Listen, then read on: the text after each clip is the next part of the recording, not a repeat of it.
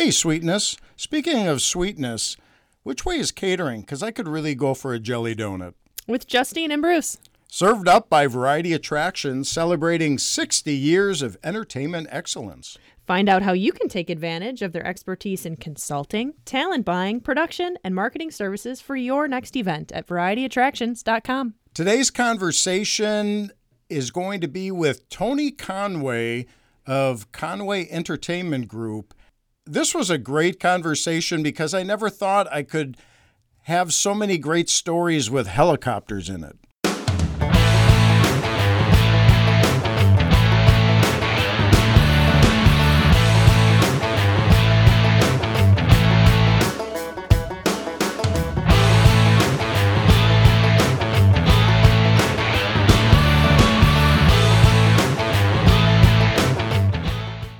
I like looking at it. I'm going to hold it and look at it.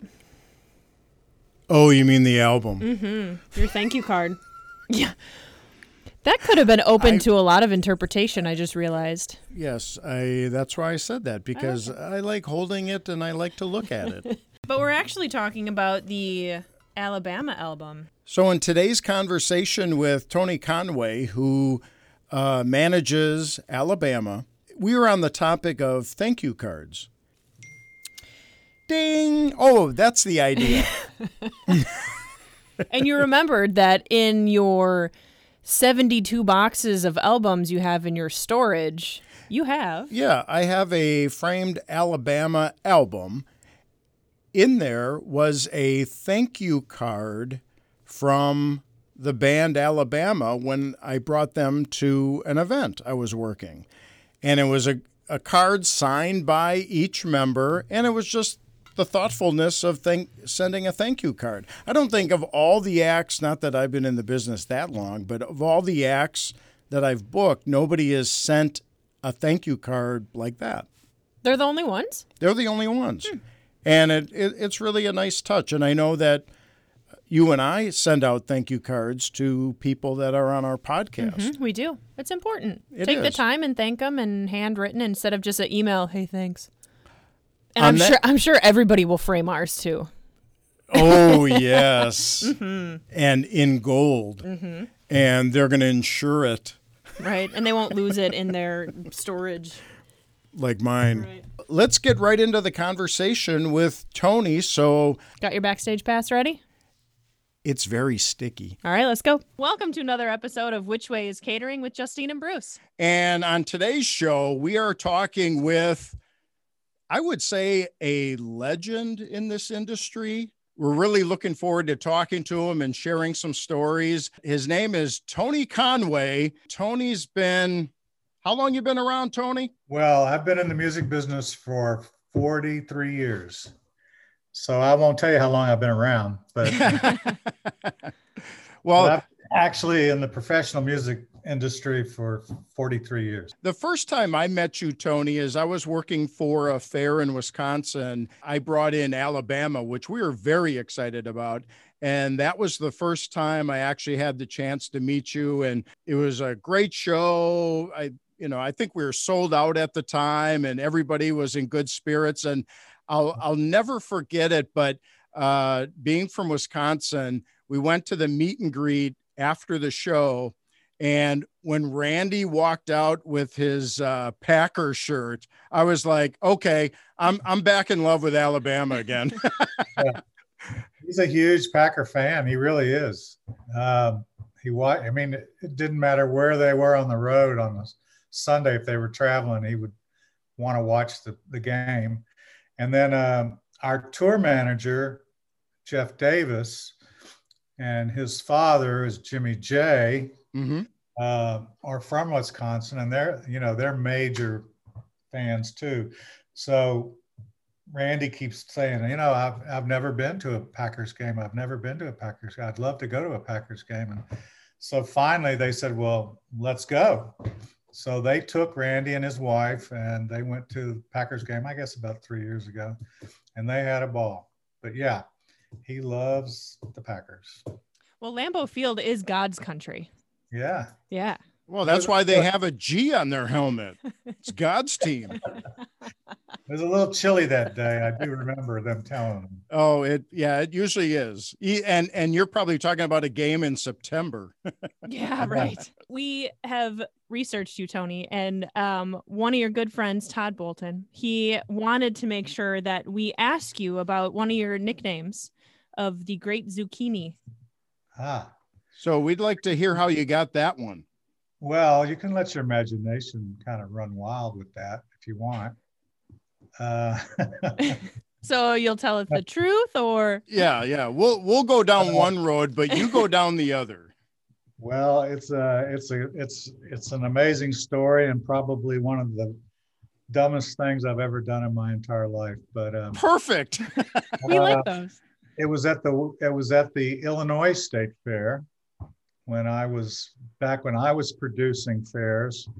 I was also an agent when I was at Buddy Lee Attractions, but Buddy allowed me to produce fairs and festivals. So that Illinois was one of my state fairs that I produced. So I was up there with Waylon Jennings and Neil Young. I had put them together on a tour. Both of them liked each other. Both of them respected each other. And of course, Neil Young being a major rock star, he had never really done a tour with the country artists before, but he wanted to. So we did that tour, and that was one of the stops. And I think we had sold about 12,000 tickets. And so we were there that afternoon for sound check. And at the Illinois State Fair, they booked a helicopter trapeze act by a guy named Dave Merrifield, who did it all over the country, really, and was the best at it of anybody. A very dangerous act, to be honest with you, because there was he did not wear a harness. He didn't wear any kind of a safety device to hold him onto this trapeze. And so, really, every time he went up, nobody knew what was going to happen. So they were practicing this act while we were sound checking behind the stage. And I remember Waylon watching this helicopter take off, and Dave kind of coming down the trapeze rope and sitting on the trapeze and then flying around up in the air, and he was like, "You got to be a crazy son of a bitch to do something like that, wouldn't you think so, Neil?" And Neil's like, "Hell, what in the world is he doing?" And I said, that's easy, that's nothing. And I saw an opportunity there, And they go, "What are you talking about?" I said, "I could do that." And they go, "Yeah, right, you could do that, sure." I said, "No, I really could. I could do that." And they go, "Yeah, well, I'll bet you. I don't think you can." I said, "Well, why don't you bet me some money?" So I think it was around $500 a piece that they bet me that I couldn't do that. And so they went on with the sound check. And so, of course, I got off the stage. I walked over to him. I knew Dave Merrifield and had actually booked him on some stuff. So I said, "Dave, you need to do me a favor. Now, listen to my story before you say no, but I need to do the trapeze. I need to get on the trapeze and go up in the air to win a bet." So before you continue, Tony, so you are going to go up in this helicopter on a trapeze, risk your life for $1,000. Well, I had And his pride. I had a plan that and that's kind of what he said. There's no way in the world I would let you do that. I said, "Well, I have an idea. If we could only tell the helicopter pilot to go up about 10 feet Oh, okay. and hover, I win the bet." Oh, Okay. right. Okay. Okay. So, and if I fall, I won't get killed, And he goes, "No." I mean, he did not want to do it. He really, really didn't want to do it. I pushed and pushed and pushed. And so finally he said, "Well, if you'll agree to practice on a trapeze, we've got one set up over here on the ground. If you agree to practice on that, and I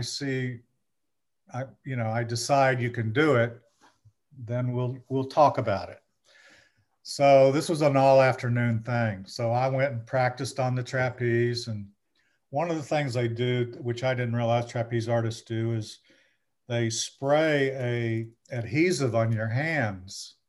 It's kind of like glue or sticky or whatever, but whatever you're holding on to gives you much more grip, you know?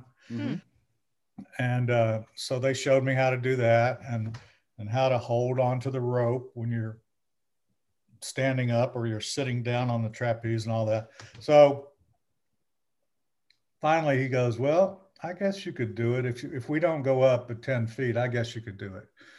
I said, great. I said, I got one more thing I need you to do for me. And they said, what? And I said, I need to wear your costume.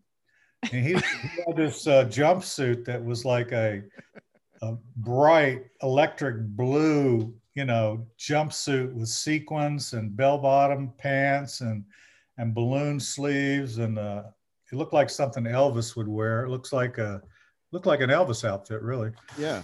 And he goes, well, okay, you can wear it.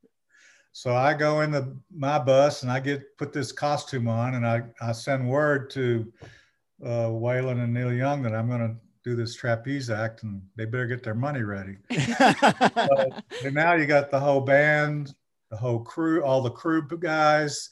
Oh yeah, everybody's out standing backstage watching. This is before the show, you know, before they let the people in the audience in. So I'm not going to come down from the helicopter while it's in the air. I'm going to stand in front of the helicopter, and the helicopter is going to go up, and then I'm going to actually stand on the trapeze and go up 10 feet. That was the plan. So helicopter starts up. You know, it's I'm scared to death, to be honest with you. And they're videotaping it. Some of the crew, Willie Nelson's guys, had a TV show called Bad TV, and they would videotape all kinds of stuff on the road and show it at night on the way to the next city, you know. So this is going to be good TV. Yeah. Is that video still around? I don't know. Well, there is a copy, but we can't find it. But we're looking for it. All right. So the helicopter takes off. I get on the trapeze, and the helicopter does literally take off and goes up about 100 feet up in the air and flies around the grandstand. I can see the state capitol. I can see the Midway. I can see the whole town of Springfield, Illinois. And I'm going, oh shit, I am going to die, you know? Yeah. I had no safety harness on. And I can see the little ant people down on the ground. I can see them doing this, you know? Well, what had happened is they forgot to tell the helicopter pilot to go up 10 feet. Go figure. Whoops. They didn't tell him. So he just thought, I'm going to do the regular routine, you know? Yeah. He didn't know who I was. Anyway. Oh my goodness. And it's a glass bubble helicopter, and I'm looking up at him, holding on to the ropes, and he's just looking down at me, smiling, you know? And I'm going, with one finger, I'm going down, because I won't let go of the rope. Down, go down, down, down. And he was like, yeah, right. Yeah. So finally, he must have realized something wasn't right, and he starts to go down. Then he gets down about 100 feet. And we were up almost 500 feet, by the way. He gets down to about 100 feet, and he stops, and he just kind of hovers there.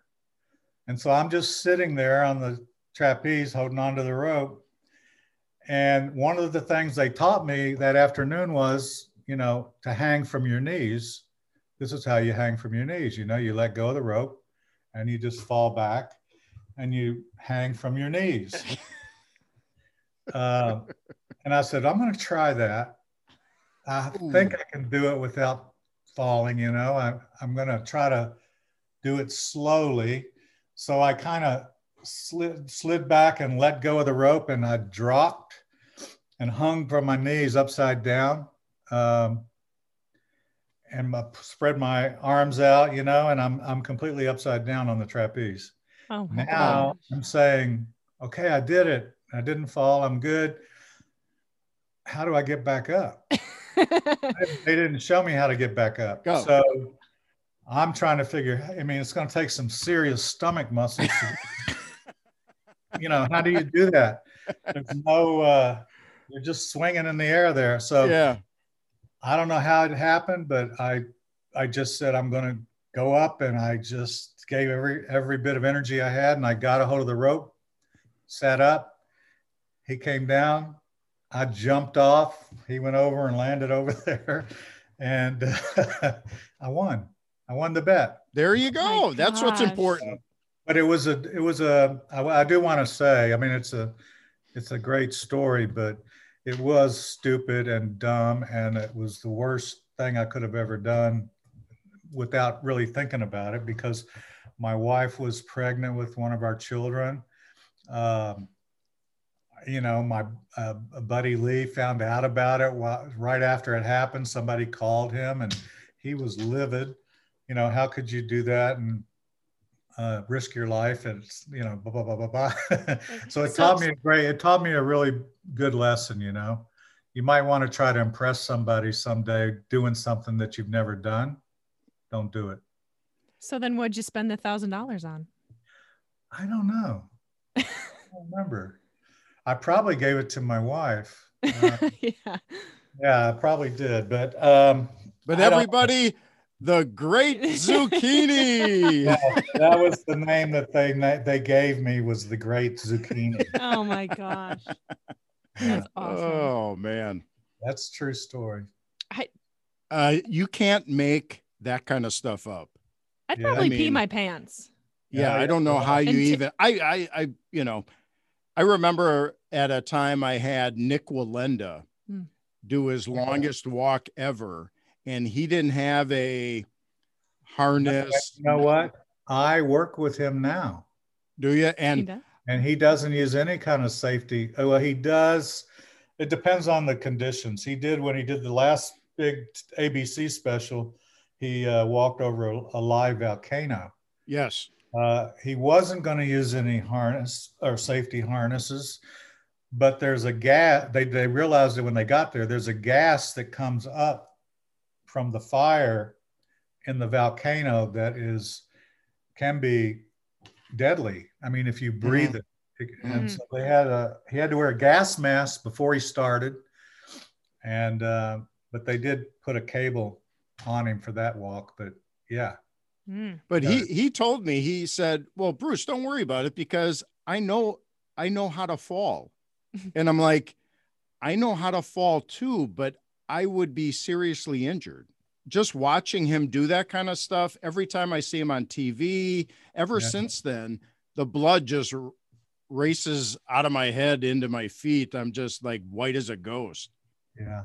Pivoting on your comment about producing shows and just telling stories, I'm sure you have volumes of them, but are there a couple that you could share with us that stand out? Something that happened backstage, something that happened on the stage, something. Well, I can tell you one that happened at the Wisconsin State Fair. Billy Griner was the fair manager at the time. Our agency, although it was established as a country music talent agency, and at one time the largest country music talent agency prior to William Morris or CAA or APA getting into country music. We also were the only fair agency in the country that did rock. We did deals with all the rock agencies in Los Angeles or New York, where we represented those artists for fairs and festivals. So that particular year, I had Alice Cooper, and so everybody wanted Alice Cooper, and so Billy booked Alice Cooper at the Wisconsin State Fair, and I'm not sure what your grandstand held, but I want to say it was around 15 or 16,000 people. It was packed, and so Billy was there. I was backstage. I had flown up for the show. You could just tell everybody was in a great mood. Everybody's ready for this thing to get going. Showtime was 8 o'clock, and about 10 minutes before 8, Billy comes over to me and he goes, "Hey, it's important, Tony, that we start on time tonight because we've got a bigger crowd than normal. So I want to start on time and end on time and get them back out on the fairgrounds, I said, "Yes, sir. That shouldn't be a problem." So now it's 8 o'clock, and there's the band, Alice Cooper's band, and Alice Cooper are not off of the bus. Uh-oh. And so Billy comes up to me and he goes, "You need to get your boys on stage, And so I said, "All right, well, I knew Alice Cooper. I knew his manager. That's mostly who I dealt with. But I just said, well, yeah, you're right. So I go over to the bus, knock on the door. Guy opens the door. I say, "Hey, I'm Tony Conway. I'm the agent for this date. I need to speak to Alice or the tour manager or something." He said, "Well, come on in." And he said, "They're in the back. Our Alice is in the back stateroom." I said, "All right." So I go back there. The door's shut. Knock on the door. He opens it, and he says, "Yeah, can I help you?" I said, "Hey, I'm Tony Conway." He said, "Oh yeah, I remember." I said, "It's time to go on stage. It's 8 o'clock and the show's supposed to start right now." He goes, "Oh, I have to put my makeup on. I haven't put my makeup on yet." And Alice Cooper had a lot of makeup. He made his face look like a skull, Yeah. Mm-hmm. And so I was like, "Okay, well, hurry up, please hurry up." So I go off the bus and Billy's standing outside the door, and he said, "Are they coming?" And I said, "Well, they'll be here in just a minute." He was having a little problem with his makeup. Mm-hmm. Yeah. Big but he's problem. coming. And he said, "Well, I hope so." And so now it's about 8 or 9 minutes late after 8 o'clock. Uh-oh. And Billy's very upset. And I think he'd had a couple of beers. And he said, "I'm going to tell you, Tony, if he's not on that stage in 5 minutes, you're not getting paid.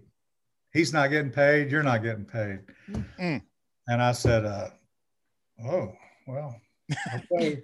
That's a problem. Go tell him. So I go back on the bus and I said, "Guys, if we don't go on now, they're not going to pay." And they said, "Okay, let's go."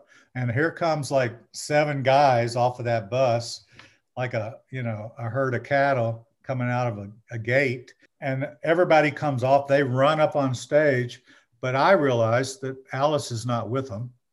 Mm.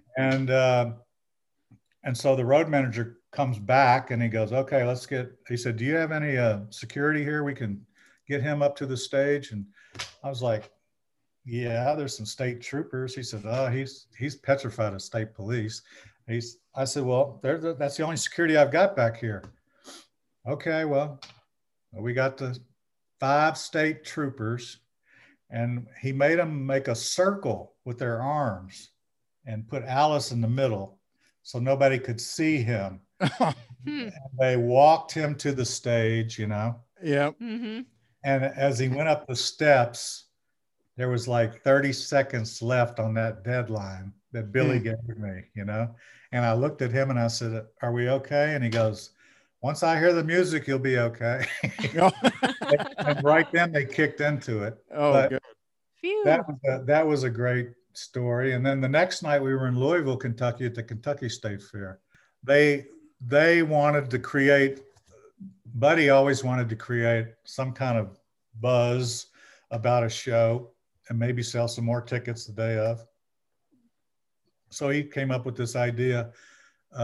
He goes, "You need to get a hold of the newspaper in Louisville and tell them that you are with the Alice Cooper show, and there we have a little problem, and that you were wondering if a reporter could help you spread the word, because Alice Cooper had flown in on a commercial flight from Milwaukee to Louisville, and they lost his snake."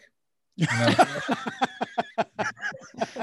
had a big snake that he put around him while he did his show.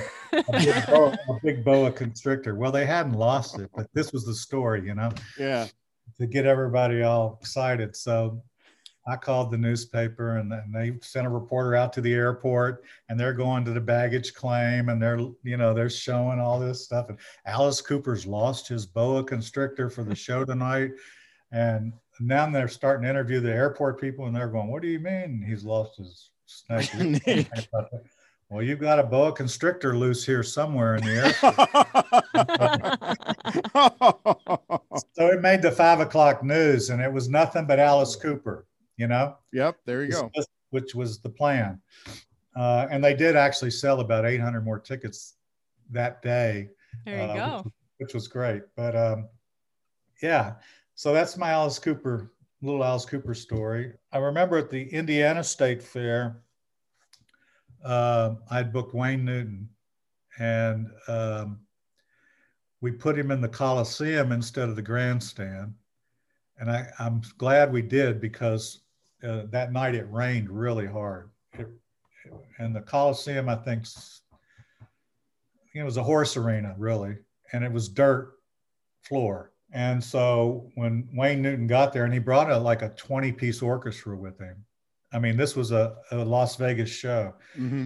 And he was like, we can't do this show in here with this dirt floor. He said, the dust, there's too much dust in here. It's going to affect his voice. And I said, well, this is the only place we're going to be able to do the show. And it's pouring down raining. So I'm glad we're not in the grandstand. Well, we can't do it, Tony. I said, well, give me a minute. Let me see what I can do, you know? So I go back to Bruce. I can't remember his last name at the moment, but he was the manager of the State Fair. And I said, I got a big problem. Wayne Newton says he's not going to do the show because it's in the Coliseum. It's dirt, and there's a lot of dust, and it gets in his voice. And he goes, oh, that's no problem. He said, we have to wetten the dirt all the time for the horse shows. Mm-hmm. He said, so what we'll do is, you know, before we start putting the chairs down, we'll run the tractor in there and spray it down, and you won't have any dust. It'll be fine. So I run back to Wayne Newton's dressing room, and I said, okay, Mr. Newton, here's what we're going to do.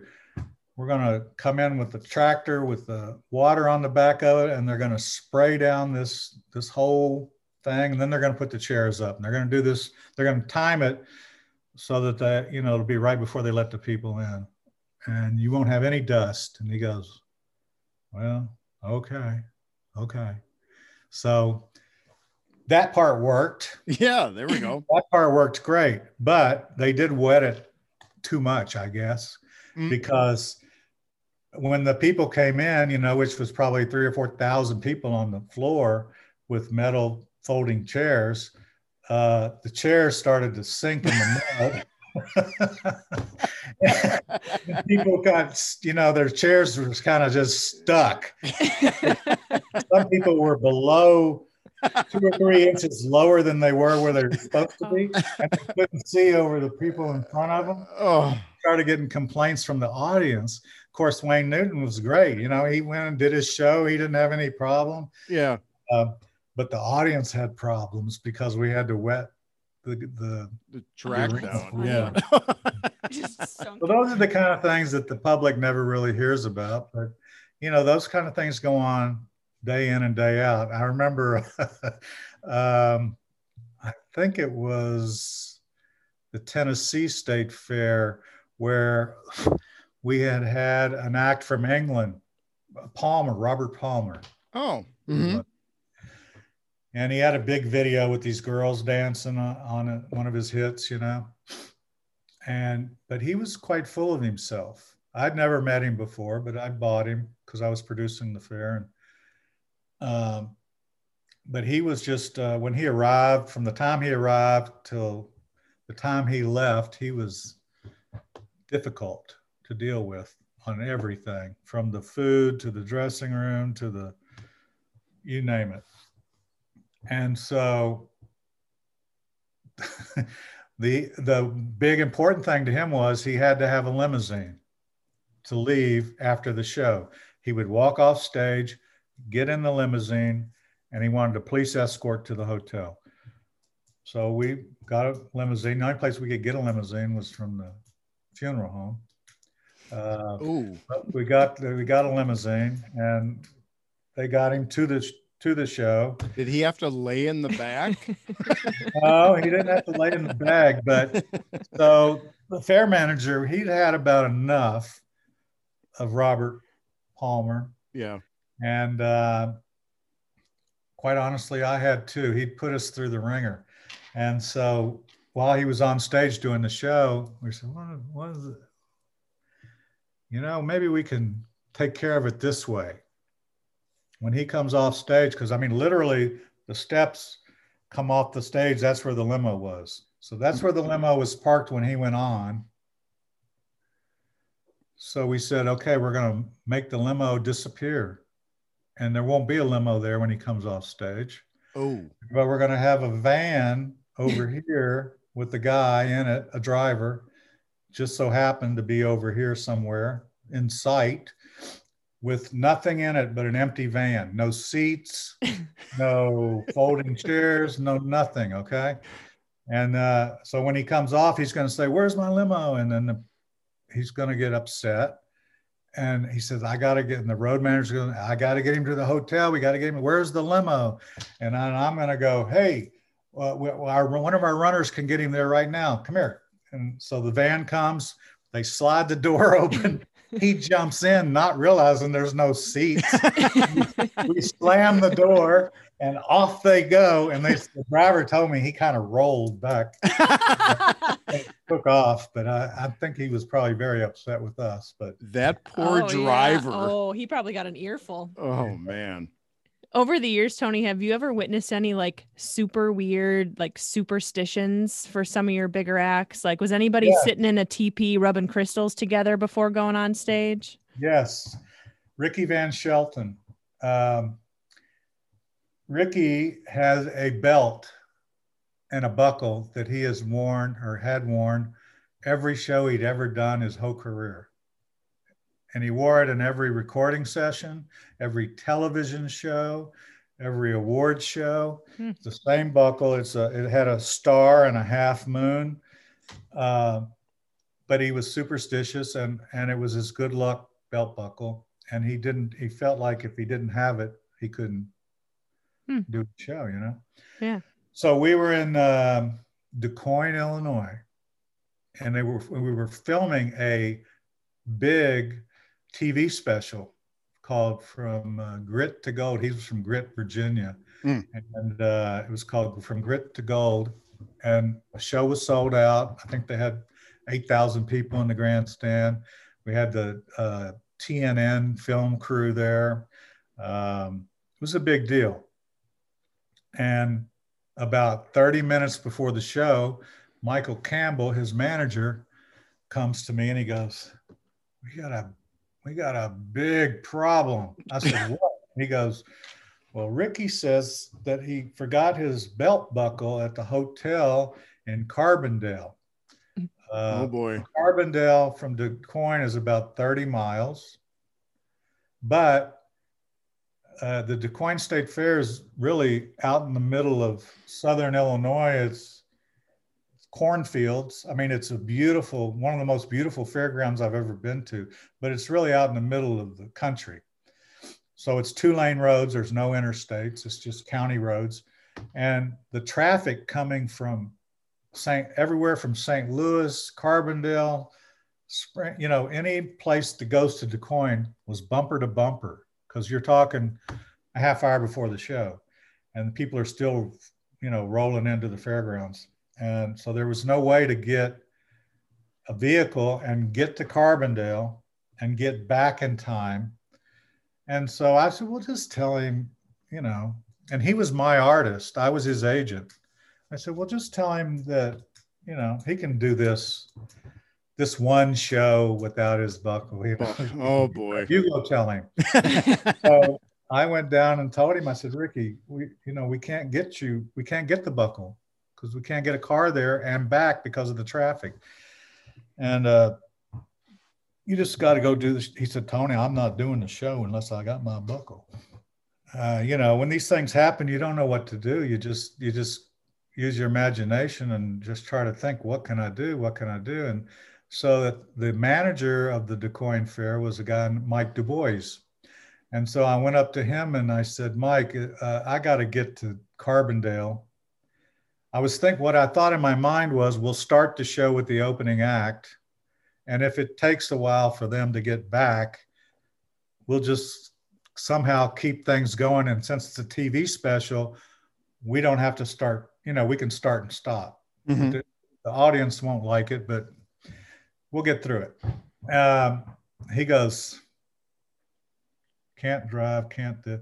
He says, follow me. Where's his manager? I said, Michael, come here. And so he said, follow me, you two. So we follow him. He goes out of the grandstand over to the side over here where there's a helicopter, a guy giving helicopter rides. Hey, the Great Zucchini.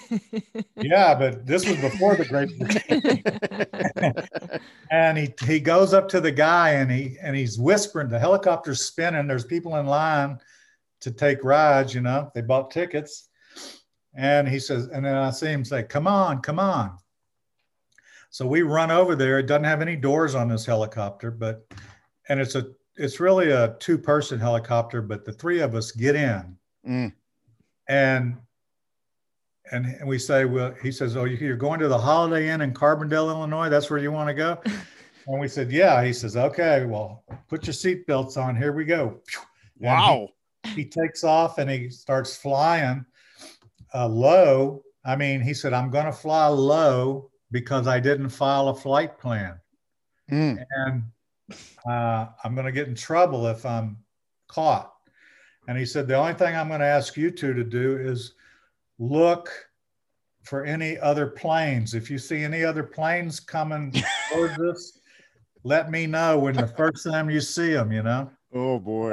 Because there was an airport, I guess, in Carbondale. So we can finally see the lights of the city, and then you know, he doesn't know where he's going. I don't know where we're going, but Michael, the manager, does because he had been there. He said, look for the Holiday Inn sign. Okay. Oh, We're looking, and there it is. And there was like a little, I don't know, couple 100-foot square grass field beside the Holiday Inn parking lot. And he said, okay, I'm going to land there. And he said, here, he gave each one of us a flashlight. And he goes, now, when I start to go down, I want you to look on your side over here and your side over here. And I want you to see if you see any telephone lines or wires. Oh, man. You know, just keep going up and down. And if you see them, tell me. I mean, this was crazy. Yeah. So we landed. And the funniest thing about this story, Michael Campbell's a funny guy. He should have been a comedian. But we land and he jumps out of this helicopter. And of course, everybody comes out of the hotel on the balconies and on the ground. They're all coming out of their rooms. And Michael says, he starts yelling to the people, get down, everybody get down. And everybody just drops to the ground. And he takes off running to the room, opens the door, gets the belt buckle, runs back to the helicopter, off we go. And as we circle the grandstand, it's about 2 minutes after 8. And we land, run that belt to him. He puts it on and the show starts. Boom. My goodness. Oh, that's man. Nuts. Black Hawk Down. All for a belt buckle. Yeah. For a belt buckle. That's a heavy superstition right there. Yeah, that to right? the nth degree. Yeah. Yeah. These stories are great. So we're going to just kind of keep you going with this. I mean, at some point, those like Garth groupies were probably pretty intense, right? But Garth is one that took his time with everybody. And it was to those of us that were running the shows and making things happen on time and getting him to the next city, it became a big problem. You know, the bigger he got, the more people were wanting to come backstage. And so we had to control it, you know. So back then, he didn't really have a problem if there was 50 people backstage after the show to meet. But all of a sudden it turned into 100. Mm-hmm. Yeah. And then 150. Yeah. And it just got to be too many people. But I remember, and I'm trying to think which event it was, which fair I was at with him. I can't remember. Maybe it was Michigan. Anyway, there were so many people back there, and I could see the line was going to go at least another hour. And if he didn't leave in the next 5 minutes, he wouldn't make it to the next city in time, because, you know, they all traveled on the same bus. The band and Garth, he didn't have a separate bus, or he wasn't flying on a private plane or anything like that. So they all traveled together. And I mean, this was like 2 a.m. We were still meeting people and taking pictures, and it was just, so I went up to him and I politely said, Garth, we've got to stop, you know, we've got to stop this. And we otherwise you're not going to make it to the next city that you're going to go to. And he goes, well, these people are here. Don't let any more people get here, but I've got to meet these people. That's the kind of person he was, you know. Nice. And I said, well, but you're not gonna make it. He said, I'll stay here, send the band on. They can go now. He said, I'll figure a way to get to the next city. You know, you and I'll figure a way to get to the next city. Yeah. Yeah, that's very gracious. Yeah. And so that's what happened. And we sent the band and the crew and the equipment and everything left right then. Mm-hmm. And he stayed for another hour, maybe another hour and a half, and met every single person. And he would take time to talk to them, and he'd want to know what their name was, and if they were married or they weren't, or they had children, or, you know, stuff that most artists don't do. Mm-hmm. When I got involved with Alabama, the one subject that they brought up was, you know, Tony, we've got to do something about these meet and greets after the show or before the show, because 2 things. If it's before the show, Alabama's very ritual. They have a ritual, and they, you know, like the lead singer, Randy Owen, he doesn't talk to anybody for 2 hours before he goes on stage. And it's something to do with his voice. You know, he protects his voice. He won't talk. So if I want to talk to him, I write down on a legal pad, and I show it to him, and then he writes the answer, you know. But that's the way he is. And which is a good thing, because it helps his voice. So he said, you know, I can't be in a meet and greet before the show anymore. And after the show, he said, you know, you got to limit it, because what's happening is we're standing after we do a 90 to 120 minute show on stage at our age. Then we have to come off, and we got 20 minutes to cool down. And then we're standing again and talking for another 2 hours or an hour or 2 hours with the people. We're actually standing longer doing the meet and greet than we were on stage. And he put those 2 together, and all of a sudden you got 4 hours of us standing there, you know, and I understand, you know. So we've really, on that particular artist or that group, we've really limited the meet and greets to, unless it's an absolute mandatory something, we don't do them, you know. And the fans understand. They really do. That's one of the special things about country music, is that they have a special relationship with their fans, and that they have access to their fans, and the fans have access to them. And they actually also, you know, in a lot of cases, they kind of communicate with them throughout the year. Before there was internet, a lot of acts had huge mailing lists. And once a month, they would send out letters from the artists to their fans saying, here's what's going on. Here's what I'm doing. Here's what I'm recording. Here's where we're getting ready to go on tour. You know, it was really keeping everybody in the loop and making them feel like they were part of the family. And that still goes on today. Thanks for joining us backstage, and visit Justine and I at VarietyAttractions.com. Get your backstage pass and subscribe wherever you listen to your favorite podcasts. Which Way is Catering with Justine and Bruce, served up by Variety Attractions, celebrating 60 years of entertainment excellence. Find out how you can take advantage of their expertise in consulting, talent buying, production, and marketing services for your next event at VarietyAttractions.com.